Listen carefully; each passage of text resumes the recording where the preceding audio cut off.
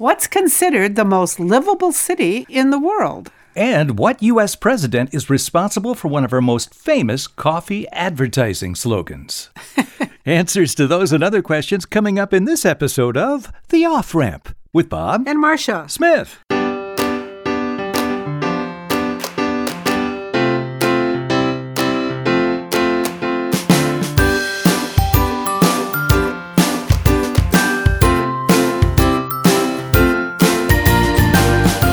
Welcome to The Off-Ramp, a chance to slow down, steer clear of crazy, take a side road to sanity, and have a good half hour of trivia.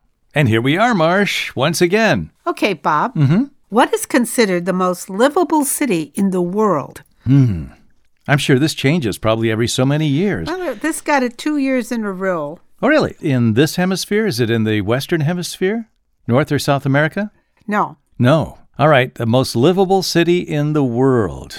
It got over 99 points out of 100 from the magazine Economist Okay. Global Livability Index. And you know this place? Have I been to this place? We both have, together. London. No. Paris. No. Amsterdam. No. Vienna. Yes. Vienna, Austria. No kidding. Yes. In 2019, for 2 years in a row, the Austrian capital scored over 99 points out of 100 on the Economist Global Livability Index. And the annual report assesses more than 30 factors across 5 key areas: stability, healthcare, culture and environment, education, and infrastructure. Wow, I would have never known that. No, I would have guessed it was one like Amsterdam or something like that. Or even a city that's like in, the mountains or something like that. All right, Marcia, here's my first question for you. It's another U.S. president question. You love them, don't you? Joy. Oh, joy. Okay, what U.S. president is responsible for one of our most famous coffee advertising slogans? That's crazy. Okay. It's not good to the very last drop. That's exactly right. It doesn't sound kosher, so... Who would that be? Oh, it is? That's the right thing? That's the right one. Good to the last drop. You're kidding. No. Oh, I was being funny. No? Well... Who is the president? Ulysses Grant. No, later. Jimmy Carter. Not late.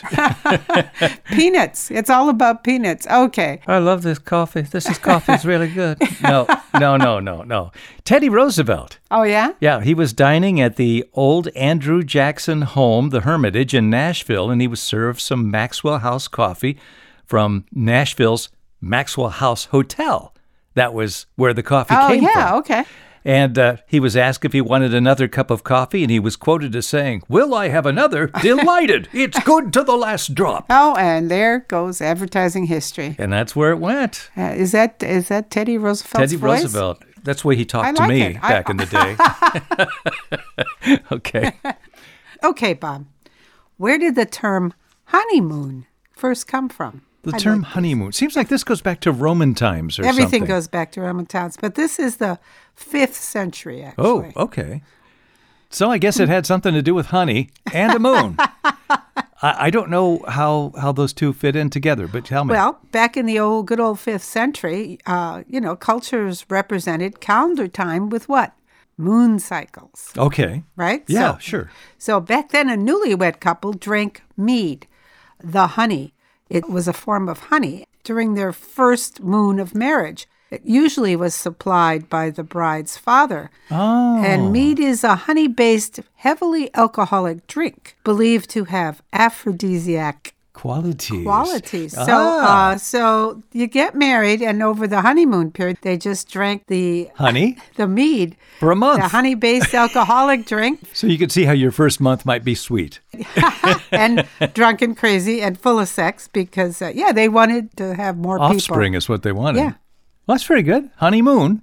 So the honey's from the mead, and the moon is the month, the first month. The mead, yeah. And the British couples in the 19th century used their honeymoon to go on a bridal tour where the pair traveled to visit friends and family who could not attend the wedding ceremony, which is a sweet idea, I think. Yeah. Well, I have moved into the realm of Marcia and have some you lucky man. Animal questions for you, Marcia. All right. This animal lives in every ocean but the polar regions. Yeah. It can live 80 years. It can dive 3,000 feet. It can swim as far as 9,000 miles a trip and uses the Earth's magnetic field to navigate. What is it? What animal is it? Do you want a hint? Of course. It's not a fish. Well, would it be some kind of reptilian It's thing? a reptile. Yeah. Can turtles dive that far? Yes, it is a sea turtle. They can last as long as 80 years. They can breathe air, of course, but they can remain submerged for hours at a time, and leatherback sea turtles can dive up to 3,000 feet. See, that's what threw me off. My first thought was turtles, but when you said diving, I didn't know they could do that. Okay, now here's 2 more facts, all right? All right. They have been documented migrating incredible distances. Sea turtles, one was tracked traveling more than 9,000 miles from Baja, California to Japan. Wow. Now, why would they go that far? Well, remember in Finding Nemo, the turtles rode the currents. Right. Under the ocean currents. Yeah. Well, the point, though, here I'm making is why would they do that? Because female sea turtles always return to the beach where they hatched whenever it's time to lay their own eggs. So they may have hatched somewhere and traveled for 20 years, and then they have their own babies, and they go back to that original place. Yeah. And how do they navigate? They use the Earth's magnetic fields. They found this out because researchers generated magnetic fields in the lab, and they demonstrated that they have the ability to detect it and use it as a way to orient themselves. Bob, why do we call someone who is left-handed a southpaw? Oh, that's a good question. Isn't it, though? Yeah. And I always thought it had to do with baseball for some reason. Does it? Okay. Yeah. Southpaw. So somebody with the right hand must be the North Paw. P-A-W. Why? I have no idea. Yeah. Well, there's a good reason for it. Okay, tell me. I found it interesting. Tell me the good reason, Marsh. I'll be the judge of that. This is what you always say to me. That's what I always say. When the first baseball diamonds were laid out, there were no night games, right? Mm-hmm. So to keep the afternoon or setting sun out of the batter's eyes, home plate was positioned so that the hitter was facing east, which meant the pitcher was facing west. Oh, so it all goes back to the way baseball stadiums were originally constructed. I didn't know that. So they were all set up so that the pitcher looked to the west. He is always facing west. And that would mean his right arm is in the north and his left arm is in the south. Okay, I get it. Most pitchers threw with their right arm, but the rare and dreaded left-hander pitching arm was on the more unfamiliar south side of the pitcher. And he was referred to as a southpaw. Okay, pretty cool. That makes sense. All right, here's a question for you, Marcia. Jesus was never called Jesus in his lifetime by his fellow Jews. What was his actual title or name? Herb. No, not Herb. Okay. Herbert, Marcia. No. He was known all of his life to his friends, enemies, and disciples as Joshua. Really? Yeah, that means Jehovah is salvation. Joshua was what he was called. The name Jesus is the Greek word for Joshua. But it was How did I not know that? It was not used by the Hebrews. And Christ is also a Greek word, which means the anointed one, and that is the equivalent of the Hebrew word Messiah. So the words Jesus and Christ are actually Greek words. They were not used by the Hebrews. Okay, and speaking of giving your 2 cents worth, Bob, why is adding your opinion to something or giving unsolicited advice called your 2 cents worth? Because that's all it's worth. It actually has a good reason to be called that. Really? No, yeah. I don't know what it was. Okay. If someone speaks up out of turn or forcefully inserts their unsolicited opinion, which we don't know about that in this relationship. That's the basis of our relationship. It is.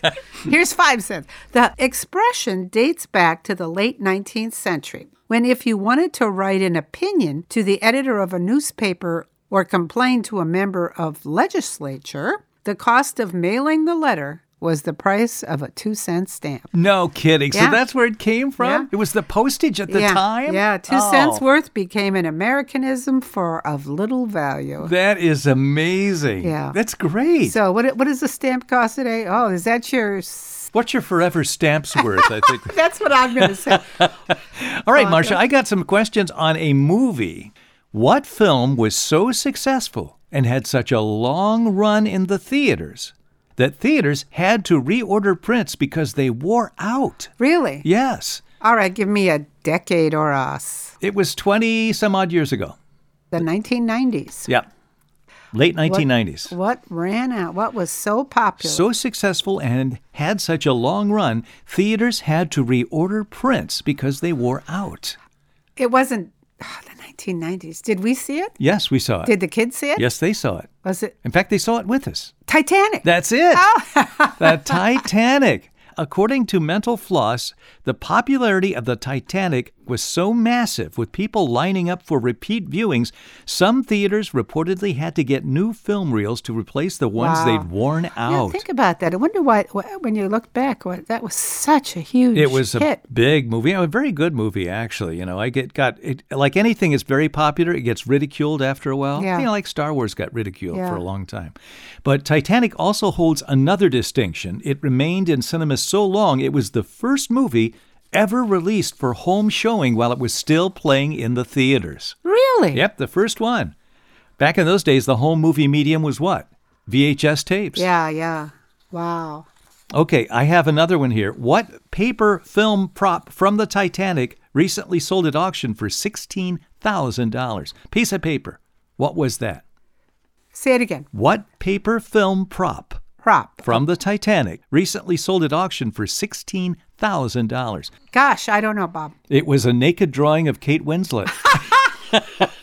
That was one of the drawings that Leonardo DiCaprio's character supposedly drew of Rose. Wow. And it showed Kate wearing nothing but that Heart of the Ocean necklace. And it was sold by Premier Props Auction House in 2011. The identity of the buyer and the final price were never released publicly, but the highest known bid was $16,000. Well, see, at least... And the drawing was done actually by director James Cameron, not Really? Yeah, he was an artist too. Well, he by himself. He's a very good artist, apparently. Is a famous person. So yeah. Actually, that wasn't stupid money. Like you go buy salt and pepper from some set. That's actual art. Yes, and had some and related specifically to something in the film. Yeah. Too. Well, that's very cool. I've got a famous writer who had a very eccentric habit. D.H. Lawrence. What was one of his very eccentric habits? He's a very original, controversial writer of the 20th century. Well, I don't know. Can you give me a hint? Well, I'll just tell you. He liked to remove his clothes and climb mulberry trees. Really? Yeah, he liked to climb mulberry trees naked. Yeah. I don't know why, but he did. Okay, here's another one. What great American poet was such a recluse that she would only communicate with guests from an adjoining room? Oh, brother. It was Emily Dickinson. Oh, yeah. She wouldn't stay in the same room with guests. She would go to an adjoining room and speak to them from there. Very odd, right? But became a great, she was a great poet, wrote some wonderful stuff. Yeah. Just couldn't talk to people face to face. Well, can you tell me the differences between a pandemic, an epidemic, and an endemic? They're all demic. That's correct. And you know what demic means? No, I don't know what that means. It's a Greek word from demos, meaning people. Okay, so they all have to do with people. Pandemic, it means it's across the world or across pan meaning's a distance, traveling, encompassing many lands. Correct. Epidemic, epi. What does epi mean? Well, diseases that spread outside their original boundaries are epidemic.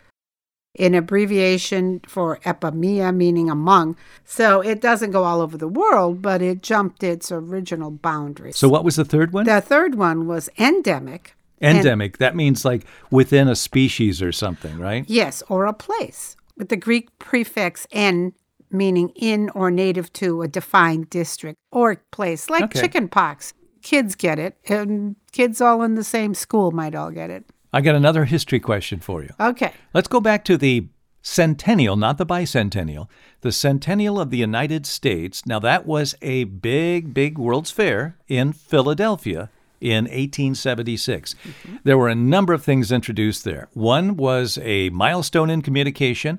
Another one was an exotic food. What are those two things? Was it hot dog? No. Hot dogs came about 1904. You have that at the top of your brain? I know that. One of my favorite foods. Yes. Okay. Tell me, Bob. Okay. Again, what were considered the two most unusual items exhibited at the United States Centennial Exposition in Philadelphia? One was communication. One was a food. Yeah. Okay. Telephone and hot dogs. That's what I Telephone. have. And bananas. Bananas? Oddly enough, you can hold both up to your face, and it looks like you're talking to somebody. Yeah, it was the first time Americans ever saw the fruit, and it was sold for a whopping 1876 price of 10 cents a piece, which was big. The banana was wrapped in tin foil, despite the fact that it's a fruit with a peel. And then, eat your banana while you're going over and looking at this new thing called the telephone over here. Yeah. Well, that's... Okay. Bob, have you ever wondered where the ever-so-rude one-finger salute came from? The one-finger salute? Yeah. You mean the we're number one symbol? That's no. what I always thought it was. When people gave me that, I'd go back and give it back to them. And they got upset with me. Got into fights over that. That is so Bob Smith. Yeah, we're number one. Hey, the kids must like me. Don't fight me. Where did that come from? Is that what you said? Yeah. No, I don't know. And of course, it means different things in different places. Are you talking about the Anglo-Saxon world? I am. Okay. No, I don't know. Okay. When the outnumbered English faced the French at the Battle of Agincourt, they were armed with a relatively new weapon, the longbow. Okay. The French were so amused that they vowed to cut off the middle finger of each British archer. When the longbows won the day, the English jeered the retreating French by raising the middle finger in a gesture that still means, among other things, in your face. Oh, no kidding. Because this was a finger that they used. For the longbow. Longbow. Wow. And I had no idea. We're going to cut off all your middle fingers. And when they lost... Hey, we got our middle fingers. We got them. And from that point on, it meant, what did you say? It meant other things, like in your face, which it still means today. I never think of it that way, but yes, you're right. Yes. Okay, that's good. All right, let's take a break. We'll be back in just a moment with more on The Off-Ramp. Okay, we're back. You're listening to The Off-Ramp with Bob and Marcia Smith. Marcia, I have a question. Okay. What Western power once waged a war to force an Eastern power to deal in drugs? Started a war to force another country to deal in drugs? I don't know. Great Britain. Oh, was it? The Western power was Great Britain. The Eastern power was China, and the drug was opium. The Opium Wars, the first of which went from 1839 to 1842. The British forced the opium trade on China. Prior to that, the Chinese had declared opium to be illegal, but the British effort helped spread the drug throughout the world. Isn't that amazing? Yeah. Yeah, so they fought a war to force the Chinese to, grow and sell opium. What year was that? 1839 to 1842. Okay. You're a singer, Bob. Mm-hmm. According to Guinness Book of World Records, how long would you guess is the longest held single-pitched note in a studio recording? In a studio recording? Yeah. 18 seconds. No. Oh, 30 seconds. More. You're kidding? No. In a studio recording? Yeah. So they've got this documented? Yeah. Okay. It was 39 seconds. Wow. A professional rendition of the Bernard Igner classic, Everything Must Change, was recorded in a private studio by a singer and a singing coach to the stars T. Green. In 2011, this happened, and it concluded with the same pitch note that lasted for a lung-bursting 39 seconds. And so I tried it. That's hard. Yes, I went 30, but it's pretty weak at the end. Yeah, it wobbled. It didn't sound like it was professional. Okay, I want to go back to the Titanic. I've got a couple of questions here. What iconic line in the film was ad-libbed? It was not in the script. Famous line from Titanic. What's the most famous line from Titanic? I'm trying to think. Gosh, it's been a long time. Leonardo DiCaprio climbs to the mast of the ship. Oh, yeah, and he stands up there. And he says? He says, yes, everybody knows that, and I do too. He says, I'm king of the world. King of the world, and he made that up there? Yeah, he did. Yeah, when he first got up on the end of the ship, he improvised that line, I'm king of the world. Perfect. And director James Cameron liked it so much, he kept it in the movie. Yeah. It was ad-libbed. It wasn't part of the script. It was perfect. But it's listed as number 100 on the American Film Institute's list of greatest movie quotes. And another question on the Titanic, why did James Cameron, the director, reshoot a key scene after the movie was released and in home video? Why did he reshoot a key scene? Because everybody hated the ending? No. They did do multiple endings. Yes, that I But the knew. ship always went down. They couldn't change that. They couldn't change that. Okay, tell me. Okay, well, astrophysicist Neil deGrasse Tyson, we've seen him on television. He wrote director James Cameron quite a snarky email, according to Cameron. Really? Yeah, the scientist didn't see Titanic until years after it was released, but he took issue with the stars that Rose would have seen while lying on the piece of driftwood and looking into the sky. The star field wasn't what she would have seen in real life at that place and at that time. So James Cameron reshot the stars for the 3D edition of the movie. Well, good for Cameron. Yeah, because a lot of these films are done that way, and it's a glaring error. Like one film I remember seeing, it was John Wayne, The Green Berets, right? Yeah. And there was a scene where the sun was setting and they're on the beach. Well, in Vietnam, that doesn't happen because the sun's coming up in the east in the morning on the beach, you know? So there are some things that have been done like that by Hollywood over the years. Yeah. Oh, lots of them. Always They're good fun. to correct them. Yeah. Okay, Bob. Mm-hmm. You never were a waiter, were you? No, I wasn't. Yeah. I probably wisely did not get involved in carrying food to people's tables. I would probably have dropped them on everybody. Well, this was a survey done of North American service workers. Okay. And they rated the best tippers. Well, what's the best tipper? Other restaurant workers. That makes sense. Yes. Number 2, regular customers, especially cigarette smokers. Really? Cigarette smokers? Yeah, I think they feel guilty. 3, young male wannabes.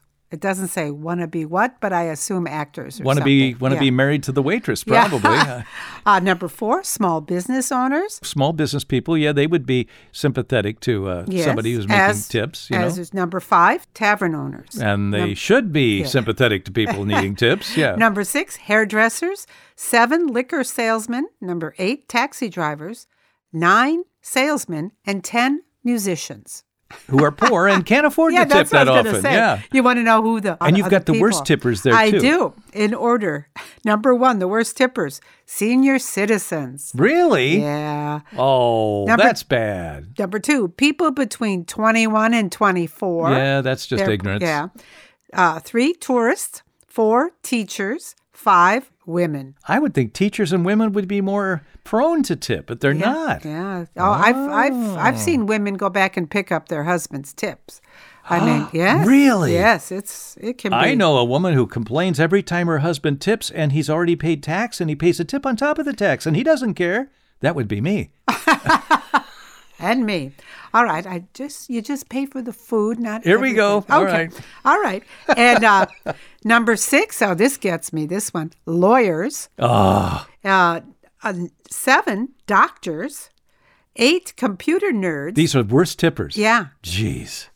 Computer nerds. 9, bankers. Ah. And 10, pipe smokers.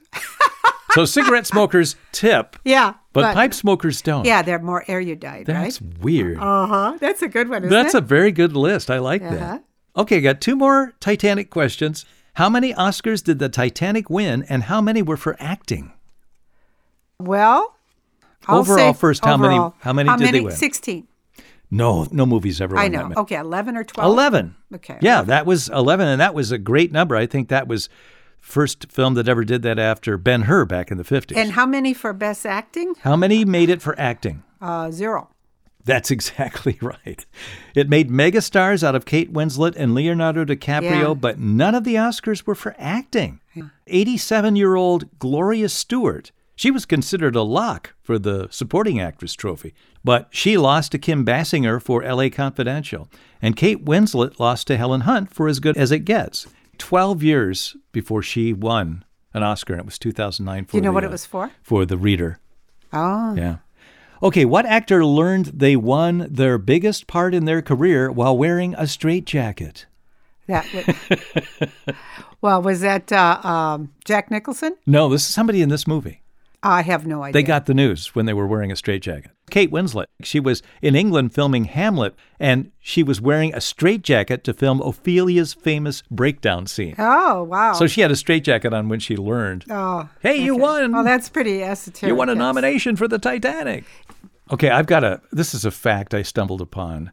But if you are like me and you spent a lot of your high school years in Illinois, you learned a lot about Abraham Lincoln. And the Lincoln-Douglas debates occurred all over the state when he was running for U.S. Senate. Well, some of Stephen Douglas's ill feelings toward Abraham Lincoln, what did they stem from? This is something people don't think about. Lincoln-Douglas debates, great rivalry. What was part of the rivalry? Part of the rivalry. It had to do with... their jobs. They were both lawyers. It had to do with romance. Romance? Did they both love Mary? Well, yes. Mary Todd chose Lincoln over Douglas as her boyfriend. No kidding. She met both men at the same time. She was courted by both of them. She felt she had to decide which of the two men was most likely to attain future success. She chose Lincoln as her best chance for glory. And so they were always rivals, and they were always ex-boyfriends. Let me just say this. Stephen Douglas dodged a bullet. Well, it was an unfortunate thing with her mental illness and everything. Yeah, you're right. Yeah. Anyway, that's interesting. I didn't know that. I didn't either. Little-known facts about well-known people, Marcia. That's what we're all about. That is. Okay. Referring back to the best tippers, waiters, waitresses, and bartenders identified good tippers from best to worst by what they drank in the following order. You want to guess what the top couple were? The people who drank that were the best tippers and the worst tippers. Okay, I would say people who drink beer tip more than people who drink hard liquor. Well, they came in number 3, actually. Number 1 was vodka drinkers. Number 2 was rum. Then it goes down to beer drinkers. Okay. Number 4, tequila, bourbon, scotch, wine, gin, whiskey.